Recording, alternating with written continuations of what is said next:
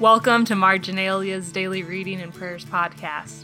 This podcast is designed to come alongside you in your daily Bible reading and prayer, and to help you stay connected with the life and teaching of New City while we're unable to get together in person. You'll want to follow along each day by reading before listening to this podcast if possible. You can always find our readings in a short prayer at newcitycincy.org/social. Today is April 16th, 2020, and our scripture readings today are Psalm 5, Exodus 13, 3-10, 1 Corinthians 15, 41-50, and Matthew 28, 16-20. I'm Abby Murish, and I'm on staff at New City. Today I want to do things just a little different. We're just going to walk through Psalm 5 together. I'll start our time together by reading the first two verses as our prayer. We'll delve in a bit more to verse 3, and then I'll close by reading a few final verses from the chapter. So as we begin our time together, let's pray. Give ear to my words, O Lord, and consider my groaning. Give attention to the sound of my cry, my King and my God, for to you do I pray.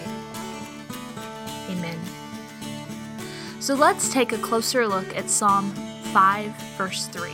Let me read it to get us going. O Lord, in the morning you hear my voice. In the morning I prepare a sacrifice for you and watch.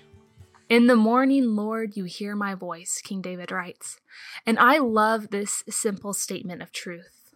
The Lord hears my voice. Sometimes I'm tempted to think that the Lord, while he cares for me, has more pressing things going on than listening to me. Or if I'm being a bit more honest, I often think that raising my voice to him isn't important, needed, or it won't amount to much. I know my needs. I know what I should do, how people should love and serve me, and I am ready to start my day and get on with it. And you know what? Days like those don't typically go great. Here's the thing. The Lord is my King and my God, as David names him at the opening of this psalm.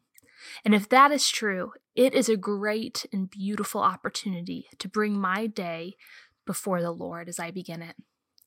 Throughout history, the Lord's relationship with his people has been one of listening to them. He has a great track record of hearing his people and meeting them in their pain, hurt, and frustration.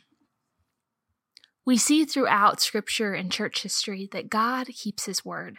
He hears the requests, prayers, and fears of his people. He doesn't promise things will be easy or the way we want them to be, but he hears us, and what comfort there is in that. In the morning, we can wake with confidence and enter the day knowing the Lord is ready to lend his ear and act on our behalf. So in the morning, we see that the Lord hears David's voice, and then we get to see how that changes David. He goes on, "In the morning, I prepare a sacrifice for you and watch." I really like the way the Christian Standard Bible puts this passage. In that version, it says, "In the morning, I plead my case to you and watch expectantly." And I'll be honest that this verse was incredibly convicting to me. Even on the mornings that I pray to the Lord and bring my day before him, it is so easy for me to go into my day watching expectantly for all sorts of things other than the Lord and his work. I watch for opportunities to be afraid, to be irritated, to be annoyed, to be offended and hurt, and to be angry. And I don't know if you're familiar with the term confirmation bias, but it is the tendency to search and interpret information in a way that confirms or strengthens our beliefs. So, can you guess what happens on the days when I'm watching for fear, irritation, etc.? Those are the things I usually see in my day. So right now, as I sit with this psalm, I'm trying to figure out what it looks like to cultivate a habit of watching for the Lord, seeing how he is caring for me, answering my prayers and the prayers of the church, and at work in our world, even in this time. Here's what Charles Spurgeon has to say on this little passage. He says, "Do we not forget to watch the result of our supplications? How can we expect the Lord to open the windows of his grace and pour us out a blessing if we will not open the windows of expectation and look up for the promised favor?" One goal of this podcast is to foster community and encourage personal reflection in this challenging season. So reach out to your community group, talk with roommates or spouses, or call a friend or family member. So here's the question that's on my mind as we close our time together, and that might help you get conversation rolling with those in your community. What are you watching expectantly for right now? Is it bad news? Opportunities to fear or to be frustrated? Or are you watching for the work of the Lord? And then I'll add to that question and ask, what might it look like to develop a watchful eye for the Lord and His mercy and grace in our daily lives? If you think that this podcast would be helpful for friends or family, please share with them and encourage them to subscribe. Links to subscribe can be found at newcitycincy.org/social. Find more resources related to Marginalia's Daily Readings and Prayers podcast by following us on Instagram at New City Cincinnati or on Facebook at New City Cincy. As we close today, we invite you to join us in our denomination, the Presbyterian Church in America, in prayer, that we would confess how we seek comfort in things other than the Lord.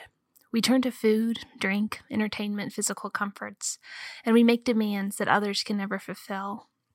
So we pray that in our times of suffering, we would remember that the Lord is our comfort, and that He would give us a knowledge of His presence, His peace, and His eternal perspective. We also pray that as we are comforted by the Lord, we would be a comfort to others. We specifically ask comfort for those who have suffered loss, whether it's family members, friends, or jobs. We ask comfort for those who are hungry and homeless, and we pray that the Lord will give the church wisdom to minister to them in a substantial and safe way. And finally, we pray for comfort for the lonely, who must endure this quarantine without companionship. We pray that we would know as a church how to reach out to them safely and to make our Lord's presence known. And as we end our time together today, I'm going to close by reading a few final verses from Psalm 5. I, through the abundance of your steadfast love, will enter your house. I will bow down toward your holy temple in the fear of the Lord. Lead me, O Lord, in your righteousness because of my enemies. Make your way straight before me.